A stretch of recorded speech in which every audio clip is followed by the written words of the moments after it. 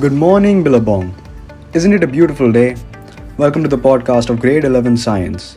Arya, Gauri, and I, Aditya, wish to share some information on science in ancient India. I'm sure at the end of today's podcast, all listeners will feel proud of the scientific culture that India has had.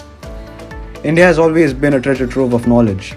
Our illustrious past in the field of science, medicine, architecture, literature, and many other areas of studies has been forgotten, hidden, or lost due to innumerable invasions.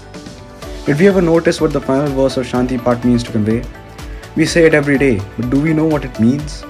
It is the law of conservation of mass, which states that matter cannot be created nor be destroyed, but it can be converted from one form to another.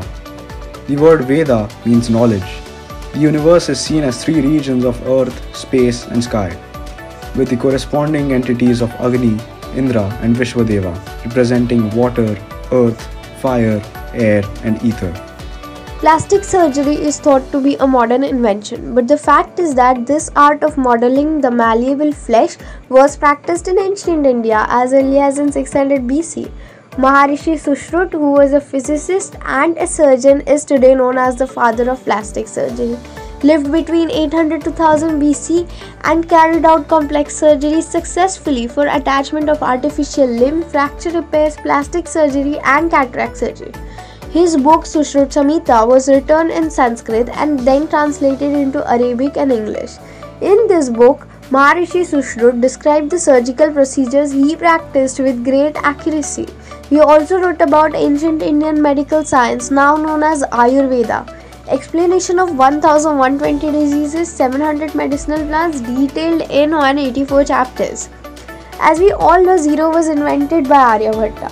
Unlike others who believed Earth was flat, he being an expert astronomer, he was the first one to assert that Earth is spherical in shape.